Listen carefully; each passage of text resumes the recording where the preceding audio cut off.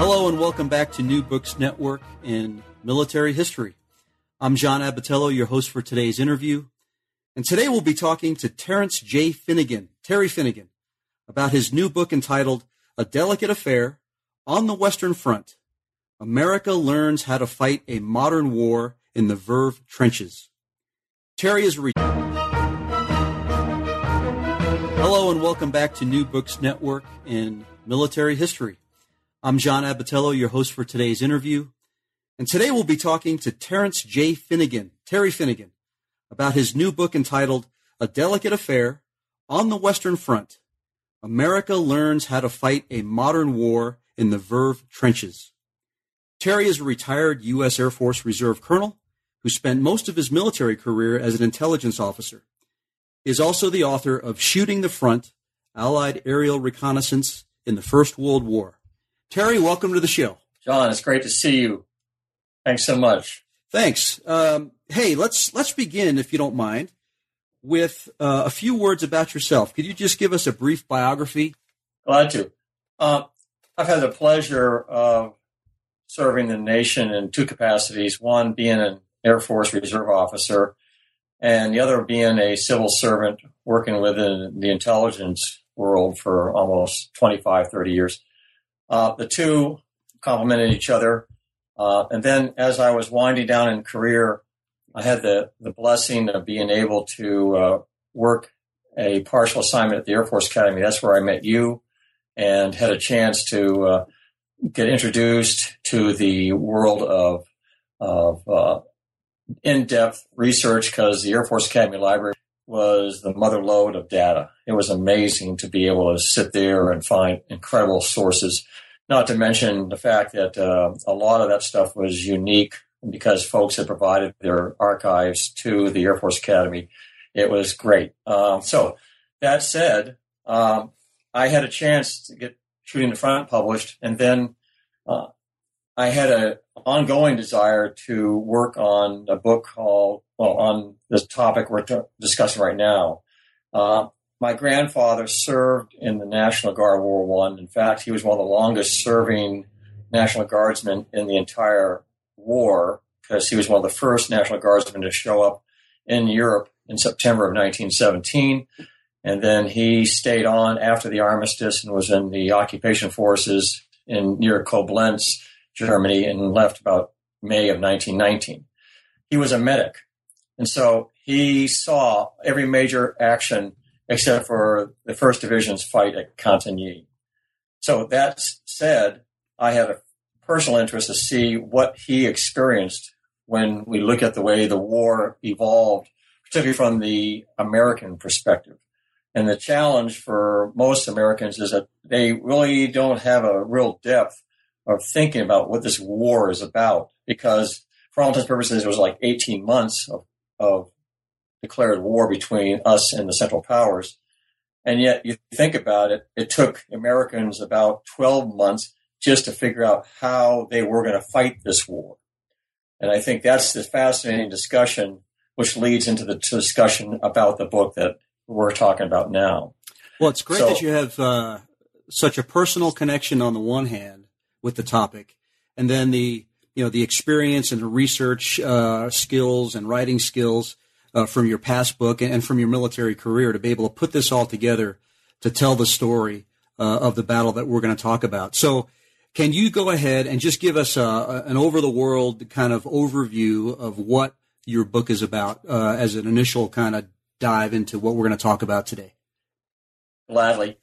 Understand that, again, the world of 1914, 1918 was probably one of the most tumultuous in the history of mankind, because all the world order up until that time radically changed in 1919 because of the decimation of the populations and just the horror experience. So when you think about the American role, America obviously was 3,000 miles away, had the sanctity of the Atlantic Ocean, provide them with that buffer. Yes, there was issues involving maritime disasters like Lusitania and the U-boats and stuff like that, which really brought the Americans more and more into the fight. But the American Army basically had the challenge, because up until 19 1917, for all intents and purposes, their experience base was guerrilla war. They had fought in the Philippine campaign. They had chased Pancho Villa down in Mexico. They had other small engagements, nothing of the size and dimension required for a world war like was being experienced by the European powers in 1914 to 1918. So from the standpoint of what we're talking about here, the discussion goes into the fact that how do you introduce something as important as the First World War to an American audience, or for that matter, any reading audience, interested audience, on what exactly is this thing called World War I involving the American forces. So I had 4 parts in the book, and the first one is called A National Business, where the research leading up to that kind of tells as humanly possible what is this dynamic called the military fighting in this type of war. And I addressed it from various angles. I think what folks need to understand about the writings that have occurred up to this date on World War I have been culturally biased. For the most part, it's written in English, and that means you have an English audience or American audience. That means you're going to weigh the discussion for what exactly was the role of the Americans or the British, in this case, in the way they fought. That's important, but the enemy, the German enemy or the Austro-Hungarian enemy, depending on where they were, or for that matter, the other allies, be it the French, who were, oh, by the way, probably the leading combatant on the Western Front, and then on the Eastern Front, obviously, you have the Russians. These armies played such an incredibly important role in shaping the way modern warfare evolved. And so what you see when you look at the research that's been done, in this case discussing the way the trench warfare evolved. And I start in 1914 because the sector that we're looking at was in a place called the Verve. And for us non-French speaking folks, we automatically think it means Wove. Well, guess what? It's an Alsatian comment of verve with the W being a V. So that said, you find the operations that took place in 1914 to be fast moving. And for the most part, that was probably the most mobile battlefield that occurred on the Western Front until the last few weeks of the war in 1918. So I wanted to bring that into the discussion of the fact that what you have is the Germans methodically employing very fast battlefield techniques, employing mobility that was very impressive. Rail reinforcement was all carefully planned and part of their strategy. And you see the way they dominated, particularly in this case in the Verve region, and they end up capturing the key point of St. Mihiel, which is where they had a major American offensive in September of 1918 to liberate that sector. But this is where most of the discussion is for this book, is the St. Mihiel region. And what's important about St. Mihiel is it was a critical rail line into Verdun. And if anybody understands World War I, you know that Verdun was probably one of the most catastrophic battles ever fought on the planet. And yet, logistically, the French had to take responsibility in moving supplies and troops by other means into that battle sector because they didn't have the luxury of the rail line that went through St. Mihiel because the Germans owned it. So that said, the national business first part kind of goes into that detail to get folks thinking, all right, what does it take to fight a major war? And I applied perspectives not only from the Americans, but from the French and the Germans. And this is part of the challenge when you work on World War I, is you have to become introduced and hopefully familiar and hopefully somewhat of an expert on what does it mean to be a German commander in World War I. How would they operate? What is the general staff's thinking? How do you get folks to understand how decisions are made? A German Hauptmann, a captain on the general staff, has as much authority as a regular line colonel in the German army because it's Generalstab. And that psychology has to be clearly understood when you look at the way orders are generated and so on and so on. So it was a fascinating introduction for me to do the deep dive research to find just what it meant for them to conduct the operations that they did. On the French side, the French obviously suffered the greatest in regards to the war, for the most part, was fought on their soil. So they had to hold the ground. And the sad stories that come out from the 4 years of combat is they had to take extreme measures to make sure they didn't lose any more ground to what they already had in 1914. And you find that policies start to shift to rather draconian measures in that they use terms like sacrifice positions. Or in the case of Verdun in 1916, they shall not pass. So when you discuss in those terms, what does that mean? That means you will stay and fight and die in place. Now, why is this important for the discussion in this book? Because it's that theme, sacrifice positions, which has been forgotten by historians over the last century. And you find it becoming more and more evident when you do the research in your readings and so on, from those who actually fought the battle, that they did hold the ground. And that they, in this case, was the French beforehand and then the Americans coming into the sector. And they held it as honorably and as effectively as one could ever have done by any adversary, any combatant in that war. So it's kudos to the American fighting man. And that's one of the honors of being able to do the research, is to find just that story that's been kind of put underground for 100 years. The prevailing sentiment of what happened here was this was a quiet sector. So that meant there was a live and let live environment. People just kind of went through the throes of having to be on the front lines, but they realized that they weren't going to be taken on in any major way by an offensive of note. Well, to an extent that was true, but guess what? Artillery ruled World War I, and it was a very catastrophic and dangerous environment, no matter how you cut it, either from the high explosives being fired at you or, by the way, the chemical rounds. And so what we find is weapons of mass destruction being effectively introduced into modern warfare on the trench lines of the Western and Eastern fronts. And so everybody has to learn how to endure in that environment for weeks at a stretch to be able to fight and to protect yourself against the inbound chemical rounds, whatever those are. And oh, by the way, they didn't just use artillery. They had very effective launching mechanisms, be it projectiles or whatever, that brought out huge volumes of chemical into the no man's land or whatever, depending on the way the wind blew, to be able to how they responded. So understanding this environment, that's what I wanted to craft here.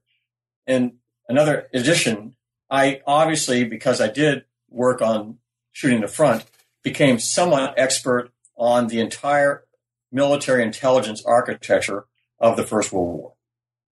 Obviously, folks pay lip service to intelligence. They figure, okay, everybody's an intel expert. You know that, Bill John, because obviously when we were in the Air Force, everybody could become an intel guy. Well, the reality being what it is to understand this, to be able to effectively apply the sources that you are collecting, and then do the initial analysis, and then disseminate that data to the decision makers so they can make the right decisions, that had to be clearly brought into play. And so thanks to Shooting the Front giving me that introduction, I saw how aerial reconnaissance was accomplished. I saw how aerial photography applied. I then in turn measured up what exactly was the signals intelligence role, how they were able to communicate by wiretapping or through collecting high-frequency radio waves, and then in turn being able to translate the information or decipher whatever the code is, and so on, so on, so on. All very sophisticated for its time. I think folks have to clearly understand it. There wasn't anything real revolutionary in the 20 years that followed and World War II being fought, because all those lessons had been learned as involved intelligence in World War I. So what you see when you look at this book is a in-depth discussion of, okay, here is a battleground, here are the combatants, oh, by the way, here is how they are enduring, be it from having to make a phone call, and then all of a sudden you have the enemy listening in, and for good measure, sometimes the German wiretapper threw in his own comments. making snide remarks to the general officers. This is an incredible mind expansion as it involves the way we look at warfare today, is that for anybody to infiltrate your zone of communication, as we should call it, OODA loop, the fact is that it really creates chaos in your thinking and decision making and so on and so on. And what you find from doing the research is in this quiet sector, the German adversary who owned that part of the battleground for 4 years knew every square inch. And they knew exactly where to apply the wiretaps, and they knew where to infiltrate and so on and so on. And here comes the Americans. Now, what amazes us when you look at how the Americans fought is, for the most part, they didn't have the depth training that they needed to fight a modern war. Guerrilla war being what it was, you find them becoming more and more astute, and Americans learn fast on the run, because that's our nature, our culture. But they had harsh lessons to learn, and the Verve provided that training ground by the harsh realities of what they discovered. So you have in the Verve French ownership. One of the first units in there was a Colonial Division, which was also comprised of the French Foreign Legion. And those guys basically did their thing effectively in that sector, taking on the German units that were opposing them. What we did not go into detail when we look at the history is that the Americans were introduced to responsibility of holding ground in a piecemeal way. Oh, by the way, they just didn't automatically go to the front lines. What they did was they were brigaded with their French counterparts. And the French owned the command. They owned the command of that sector. They were the tactical commanders. So folks like Pershing, who are the army commander for the United States military, and then you have Liggett, who is the administrative commander for the American military that's coming on board. And what you find is that the American divisional commanders, in this case Robert Lee Bullard, have to become subordinate to the French commander. In this case, it was General Pasaga, who was the 32nd Corps commander. And above him, you have an 8th Army commander, Girard. Now, what you find is with this echelon of French command is the Americans learned how to operate in a multinational environment. Oh, by the way, for the first time in history, they are subordinate to a foreign element in their military command. So it's a rethinking of the way they have traditionally fought for almost 200 years. So the first part of the book, you give us all that context. You give us the nuts and bolts of warfare, really, and what was going on in the Verve region leading up to the Americans being deployed there into the, quote, quiet sector, as you talked about. But there's no such thing really as a quiet sector in the First World War. So then, the 1st Division is there, the U.S. 1st Division. And then the 26th Yankee Division, which was a National Guard division, the 1st Division being a regular division. Can you talk a little bit about how the U.S. was organized, what our Army was like as we were arriving there in France, right before and leading up to this first major battle that you're writing about? Yes, very good. Because part of the challenge is Americans had to reorganize their entire divisional structure to fight this war.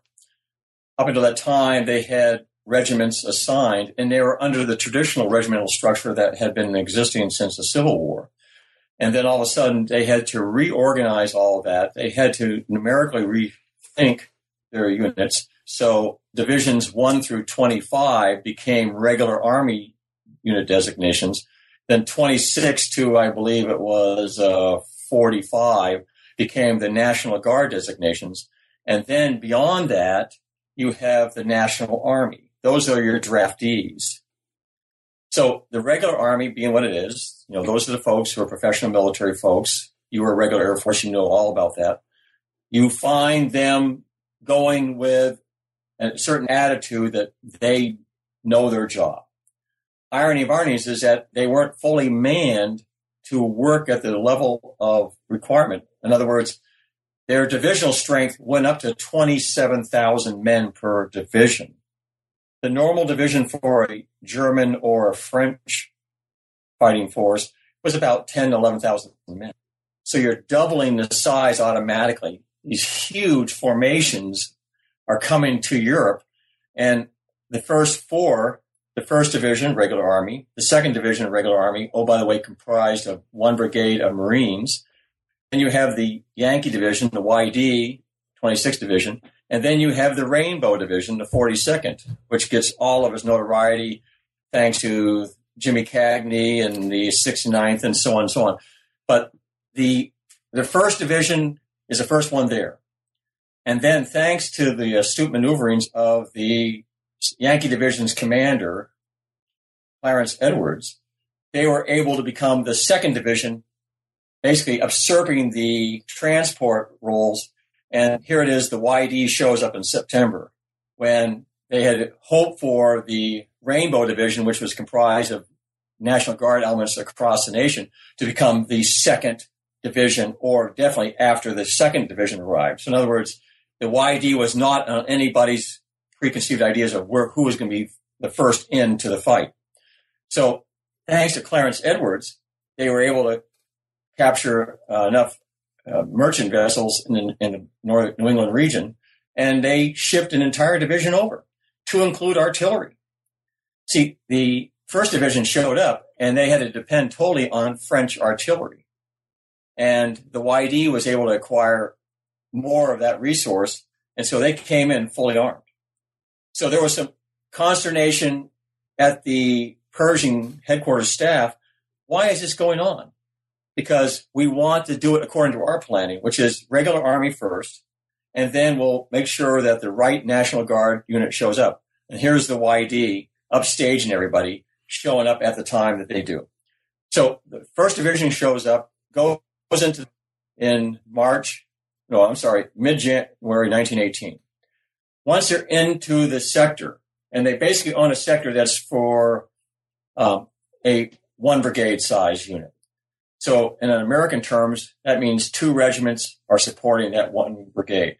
So the 18th, and I think it was the 26th regiment, or infantry, I should say, shows up, and they're part of the infrastructure that includes the Beaumont Ridge, includes Seicheprey, and includes Bois-Romard forest area. That basically is their brigade area that they're going to defend for the first time on their own against the German adversary. So once they're there, they learn how to rebuild the trenches and so on, so on, so on, and they get a routine down. But they also learn about the lethality associated with heavy artillery and so on and so on. Because the Germans realize we're going to have to test these Americans' mettle to make sure that they are formidable. And they find, for the most part, they're just like any other brand new military force. They've got to take it in the chin, and they've got to learn how to adapt.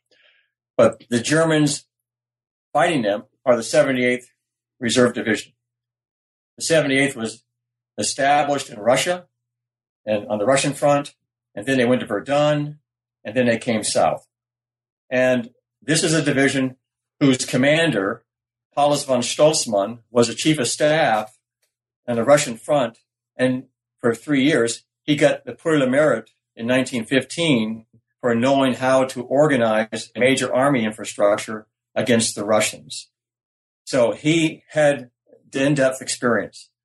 And then you have, at the major level, the regimental commander for the Reserve Infantry Regiment 258, Hermann Bruntz.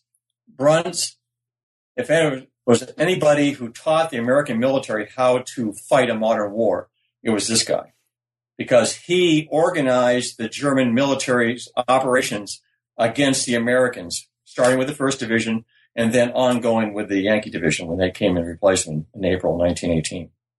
And Bruntz had been here from the creation. He was part of the von Schlieffen effort. He got promoted. Noteworthy was one of his major assignments was at the major battle in 1917 at Cambrai, where the British had a major tank offensive. And then the Germans counterattacked effectively and defeated the British after that tank offensive. Well, Bruns was part of that counterattack. So he understood what it meant to fight effectively. And getting back to the the first section of the book, the business, what you find is discussion on how the Germans interpret the evolving battlefield, how positional war is to be fought, how they maneuver ground forces effectively. That's as descriptive as one could ever read, because the fact is I've got the sources that go into the details that show how the Germans applied each unit. Now, the average reader will think World War I, hey, you had Sturmtruppen, which means that everybody was an elite SS man. Well, no, that was a concept developed in World War I for a fast battlefield application.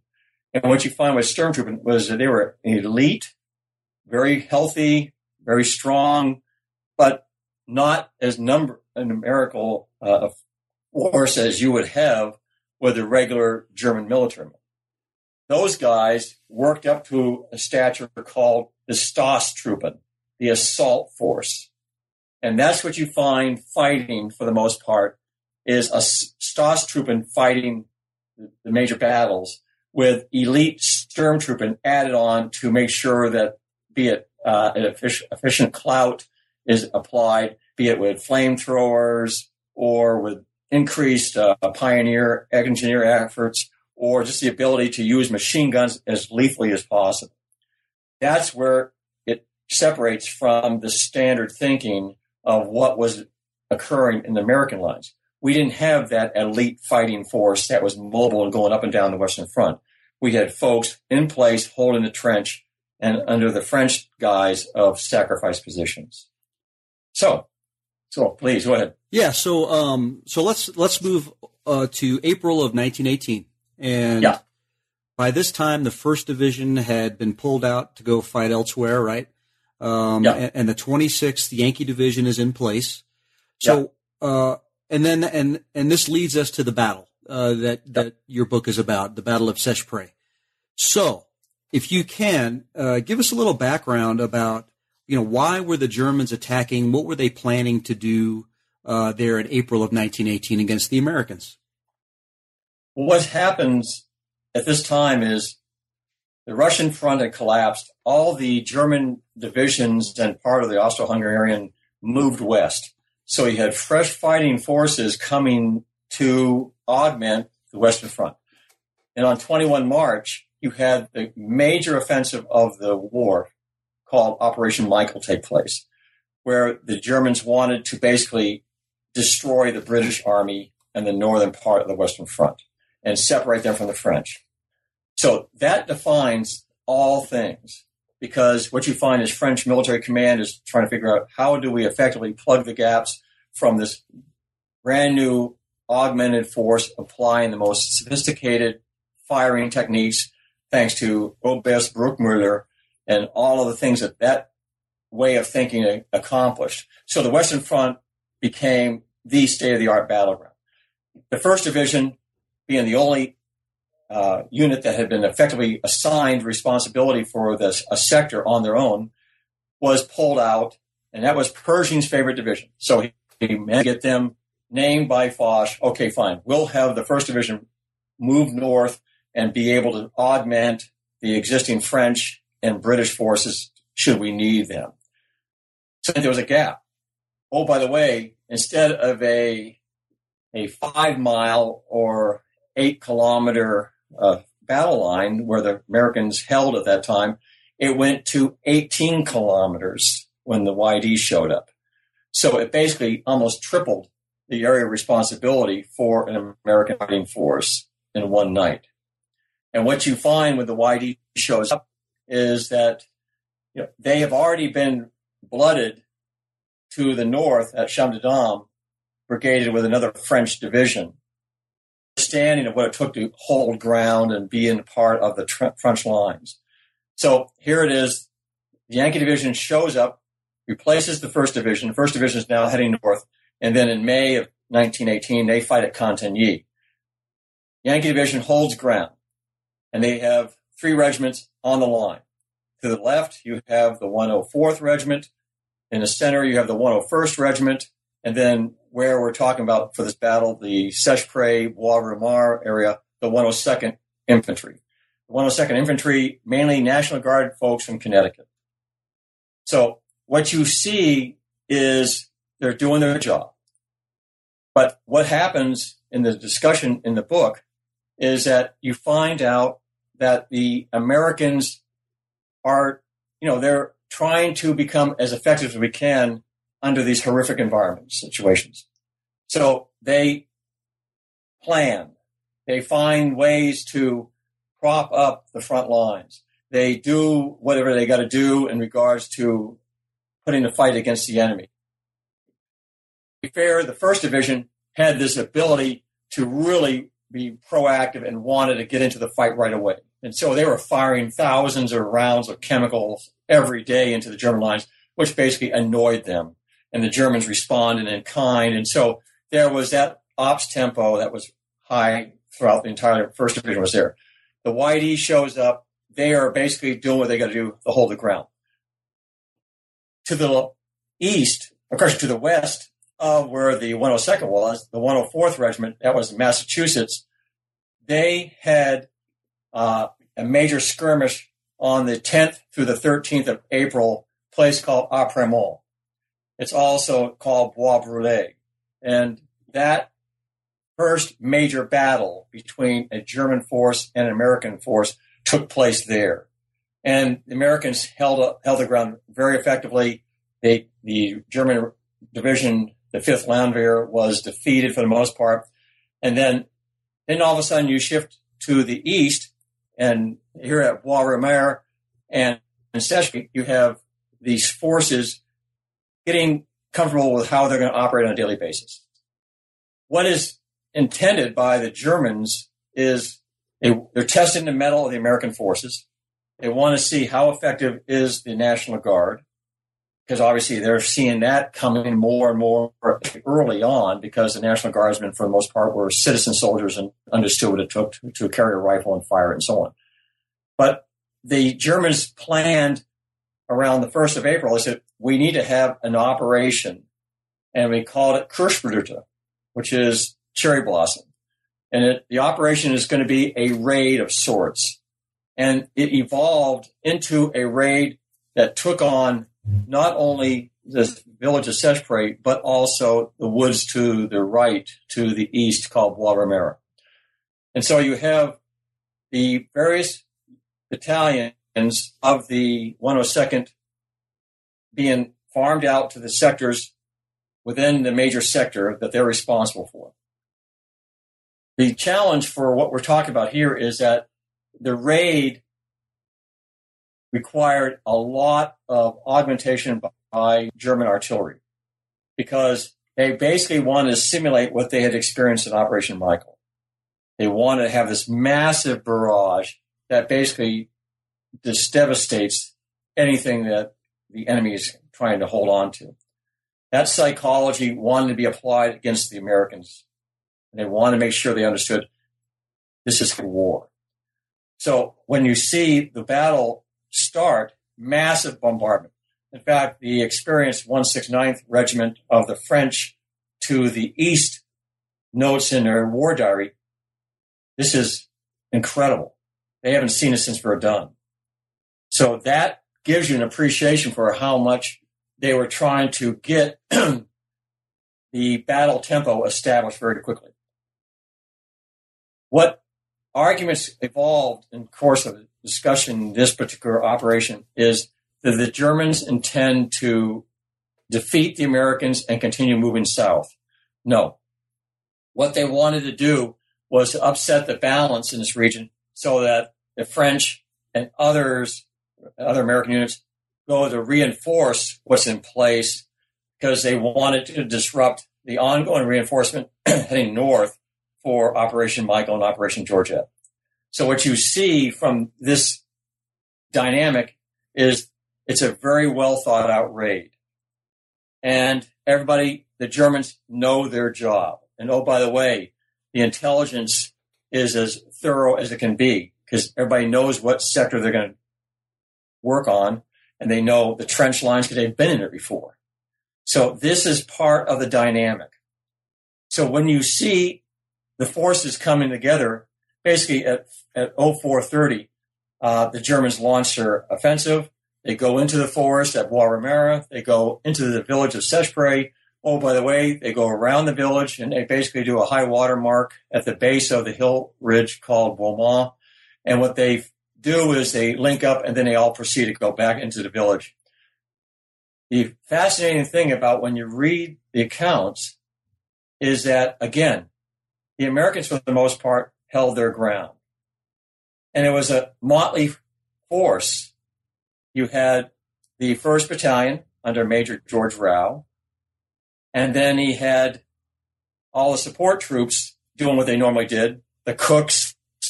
And, oh, by the way, when the 1st Division left, the 18th Infantry left them about 20 prisoners and said, here, you guys, you take these guys on. We have more important things to do. We got a war to fight. And so it was a regular army, here, take it and run. So here's the YD guarding these prisoners, and they were doing things like filling in holes and stuff like that. Well, all of a sudden, here comes the raid, and they started handing out rifles to these prisoners. Hey, you're part of the team now. And that's the beauty of the story, is that everybody, for the most part, fought as an effective team, hand to hand, whatever. The one story that comes out from everybody is one of the cooks is doing his thing, and in comes a Stoßtruppen, and the cook proceeds to cut him in half with a meat cleaver. That's great drama. Folks want to read that sort of stuff, I guess. But the point is that there was very, very intense hand-to-hand fighting for most of this battle that took place. Now, sorry, go ahead. Yeah, so what is your assessment of how the National Guard did there in defending against the Germans? How do you judge their performance? Well, see, that's just it. The historians, for the most part, have blown off this, and everybody calls it a defeat. And in fact, one of my friends calls it the Kasserine Pass of World War I. I take issue with that because they didn't really lose any ground. And the sad story about our determinant of what is victory is the number of dead, the casualty counts. And I address that in a chapter because I want folks to understand it. They were trying to figure out, okay, the Germans lost so many bodies here and the Americans lost so many bodies there. So that means, so if you look at the numbers, we were just as victorious as they could have been. And that's really what comes to terms in this particular discussion. And that's another ingredient why it's another lesson learned for the modern U.S. Army, because they really have arguments of numbers. So the YD, I think, fought as valiantly as anybody fought in the First World War in the battles they were fighting. Because you read the accounts, and they're holding the ground, and a lot of them took casualties and so on and so on. And I just described one segue about the 18th Infantry prisoners doing their thing to augment. But again, it was one of those things where there was no loss. Even if the Germans had intended to break through, what you find is the way the Allies, particularly the French, divided their defensive sector into position 1. That's your front line. Position 1 bis is your second line, and position 2. Nothing got past 1 bis, and at all costs, nothing proceeded south of position 2. And that was the psychology of everybody in the Verb. They would have mobilized every possible resource. So the Germans, even if they had intended to go south to Toul or whatever, they would never have been able to make the difference because the Allies would have quickly reinforced that sector. So it was a well thought out defensive strategy that the French applied for the most part, most of the war. And the Americans learned from that sector how that was going to be part of their fighting operational ability. So did they lose a battle? I argue no, because they didn't lose any ground. yes, there was a successful raid, if you want to call it that. Where it makes a difference in terms of our psyche is the Germans came in so fast that they captured about 180 prisoners. Again, body count. If you have lots of prisoners, that shows, hey, guess what? These are no longer combatants, and now we are able to make a difference in terms of fighting against a weaker force. But because you have the YD composed of 4 regiments, the 102nd was holding ground. The 101st in the middle was holding ground. And then, of course, the 104th, having just fought that battle, was still fighting there. And you had the entire 103rd Regiment that was going to be moved as necessary to fill in the gaps. So all things considered, the American Square Division was a very effective concept for fighting this type of war, because you were able to flesh out the forces as quickly as you needed to. The Germans didn't have that luxury. There was no maybe one of the regiments was held in abeyance, but for the most part, they only had 2 regiments, not of the same equal strength of the Americans, but But one thing too, you're talking about guys with 3 to 4 years of combat experience. These guys got it. They knew exactly what they had to do in a battlefront condition. So there was no confusion, whereas the Americans were, for the most part, fighting, on new terms. So I hope that kind of opens up your awareness of what we're talking about here in terms of how we as a military are evolving. Go ahead. Yeah. So I think you did a great job in the book of describing all of that. And one of the things I just wanted to back up on and talk a little bit about is the regular versus National Guard kind of animosity, if you will, during the war. Pershing's opinion, and I know Major General Edwards, the commander of the 26th Yankee Division, was later relieved. Can you talk a little bit about that? Clarence Edwards had a very noble career in the Philippines and such, and he became more successful because politically he came from Ohio, and Ohio had a lot of clout. Look who became the president after Woodrow Wilson, Warren Harding, from Ohio. So politics entered into a lot of deliberations on the military's thinking. Clarence was a good soldier, and he cared for his troops. Oh, by the way, when he was at West Point, he was an upperclassman to Pershing. So they knew each other from that day. But, Pershing had held a resentment to Clarence because Clarence tended to be bombastic and so on and so on. And then what really kind of sealed the deal on people's resentment for him was he was the military aide to President Taft. So he had that political connection. And so everybody thought, okay, he's going to become the next chief of staff of the Army because he's in the inner circle.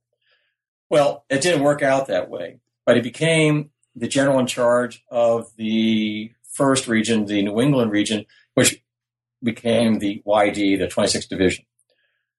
So Pershing knew Clarence, Clarence knew Pershing, so on and so on.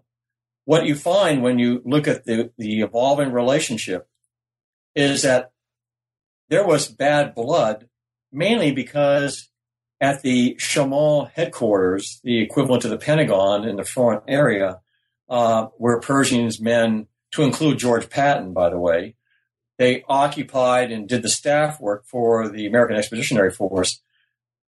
Those guys had a case of the butt against the YD.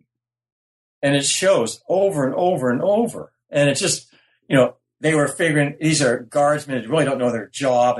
And so there was this ongoing animosity between the Guard and the regular Army because of just that. It started at the top.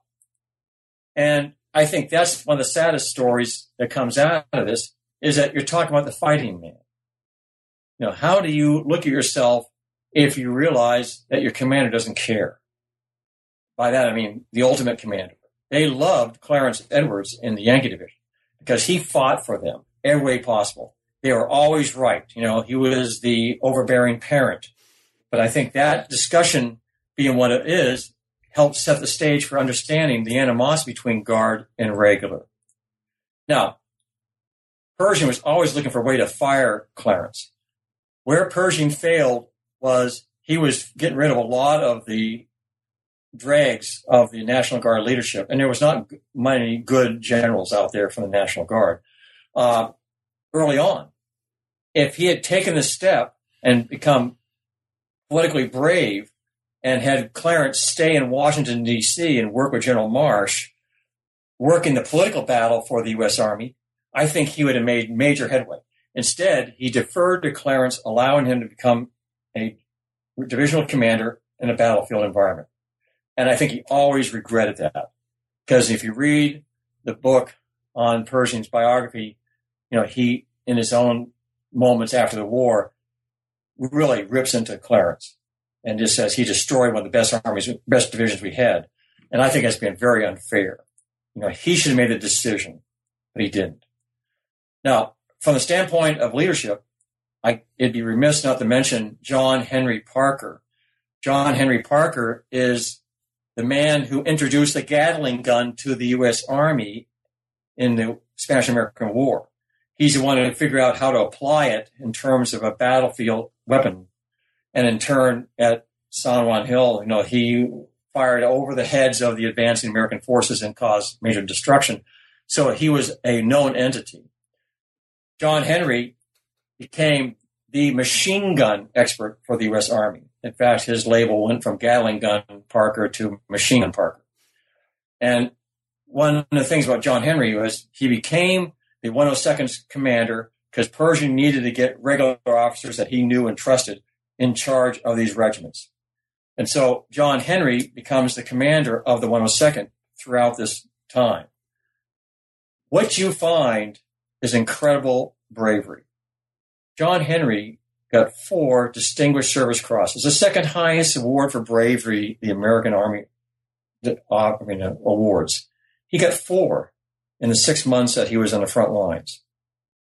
He also got a Silver Star for his previous time in the Spanish-American War, a Silver Star certificate. And, on and on and on. This guy he led. He was very effective in kind of bolstering up his soldiers' ability to fight at the moment they required him to fight. And the sad story is that he didn't make the general officer until after the war, and then they finally found a way to get him promoted to general officer, the kind of way to say, thank you, John Henry, for what you did for your service to the nation. So he retired as a 1-star. But for the most part, what you see in the history of this battle is you see somebody who's committed to making sure that his troops get what they need to fight the effective battle. Now, is he perfect? No. But you find, just from knowing the history that you have over the decades, John, you find everybody has that moment of imperfection. The question is, how do you apply it in the circumstance that you're required to fight in? So to sum up then, what do you think that, I know you've talked a little bit about it here and there in our discussion today, but what is the overall significance of this battle that you're writing about? What is the takeaway for our readers out there who are really interested in World War I? Well, first of all, I'll be the first one to tell you this was a hard book to write and it's a hard book to read. Why? Because I crammed in all this data, all this factual data. There was no real opinion on my part. It's understand, if you want to clearly understand what war at this time, in this part of the country was all about, then you need to look at this book and read it slowly. Because what you find is the takeaway is that we have a tendency to gloss over and put in trite sayings. Pick up a book on World War I. What's the word most commonly used? Doughboy. I don't use one doughboy in this book for that reason. I said, I want you to understand these are soldiers fighting. And a lot of them probably didn't appreciate being called a doughboy. For the most part, what you find is soldiers learning how to fight. And oh, by the way, fighting very bravely and dying or getting wounded extensively. This horror after horror after horror. And dealing in the environment we're talking about, weapons of mass destruction and so on. The saddest thing about the story is the legacy of the soldiers from this war is forgotten. If you look at the Greatest Generation, World War II, the anniversaries show up. Right now, we're celebrating the 75th anniversary of the Battle of Britain. And, everybody's remembering that and paying homage and so on and so on. What happened during the 50th anniversary of the Seicheprey battle? It was the Tet Offensive.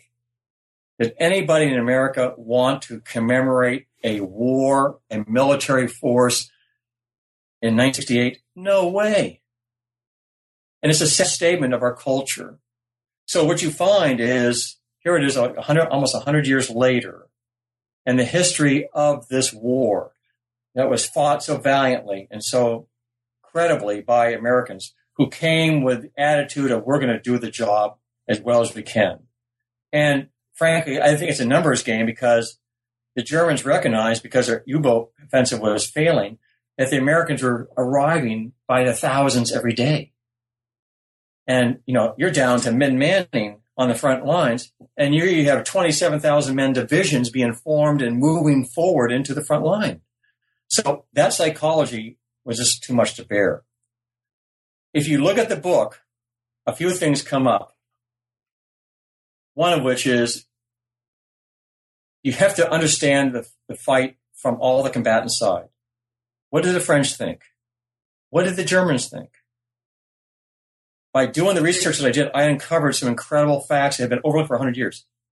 Do you realize the first decorated Marine aviator fought at Seicheprey? Ken Pickens Colbert. The Marine Corps did not know that Ken Pickens Colbert even existed. When I contacted him and said, do you ever heard of this guy? No. Well, guess what? He's your first decorated Marine aviator in the history of the Marine Corps. And the Marines, man, they know everything there is to know about the Marine history. Well, I'm hoping they will fix that problem with Ken Pickens Colbert.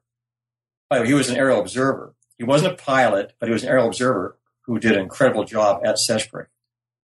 The other fact is the Germans recognized the American fighting men. 5 days prior to the Seicheprey battle on 15 April, you have a private acting sergeant, supply guy going into the front lines. Long story made short, Private Louis Zegra is ambushed by a 30-man German raiding party. Louis takes on the raiding party single-handedly.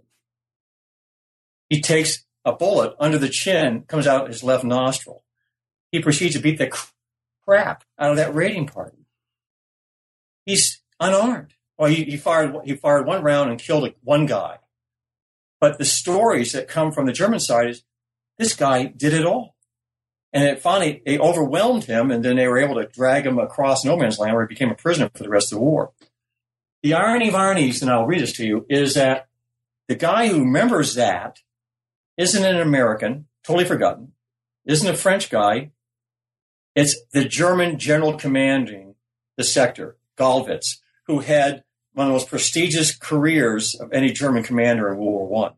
So Gallwitz writes in his memoirs, an American of the 26th Division captured at the Southern Front by Givray had defended himself mightily and refused all testimony.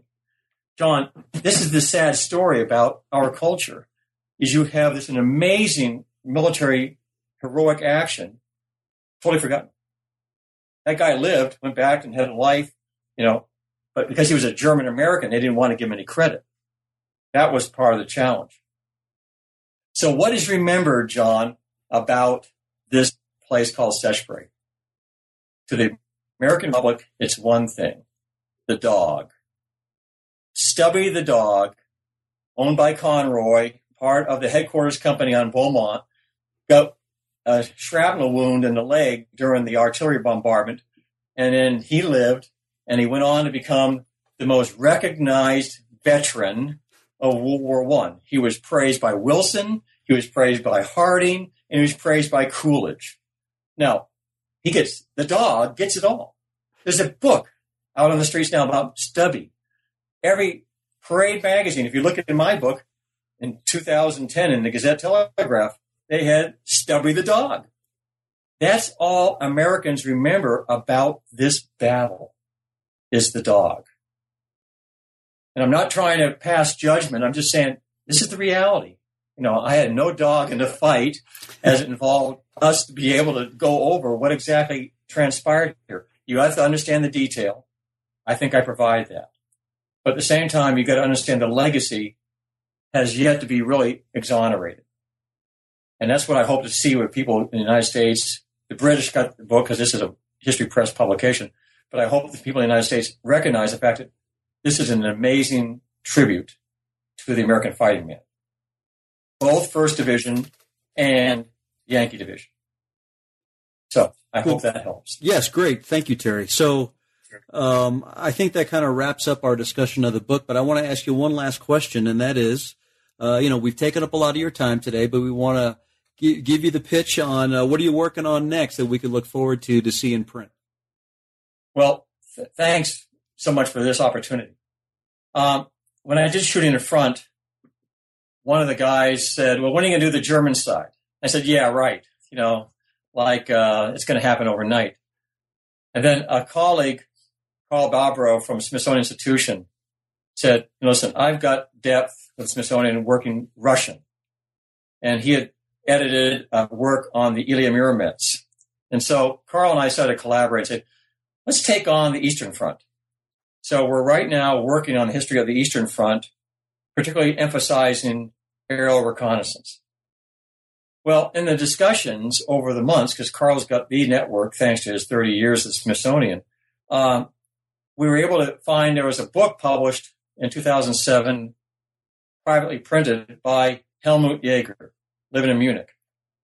It's all about German aerial reconnaissance and cameras. So I cold called Helmut and said, would you like to help us? So what we now have is a 3-author effort underway to write the entire aviation history on the Eastern Front. Russians going into depth at Tannenberg, just worked on a Gorlice-Tarnov 1915 battle discussion. We've got the Brusilov offensive in 1916 being worked, and on and on and on and on. Why is this important to people like yourself who are aviation historians of the first order? Is because people have ignored, like Sechpre, have ignored this part because it was so hard to do. Well, I can't speak German that well. I can order a beer, but that's about as good as it gets. But I can at least appreciate what Helmut can find, who lives in Munich and is able to get the actual archives from the Bavarian War Archives. And the stories that we're telling are blowing my mind away. You realize the first combat application force of anybody using aviation resources was at Gorlice-Tarnov using a bombing slant reconnaissance force called BAO. I won't try to translate it for you. But these are the little nuggets that come to the surface.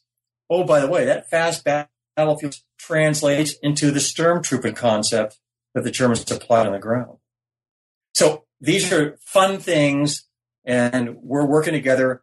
It could be 1 volume, it could be 4 volumes. We don't care right now. We're just doing the work and mining the ore, and the thrill of the hunt. This is great stuff. It's amazing. Well, that sounds great, and we look forward to seeing that, seeing the fruits of your labor on that topic. That sounds really exciting. So, Terry Finnegan, thanks so much for joining us today on New Books in Military History. We appreciate your time, and best of luck and take care. You're great. Thanks so much, John. All the best to you and family. Thank you.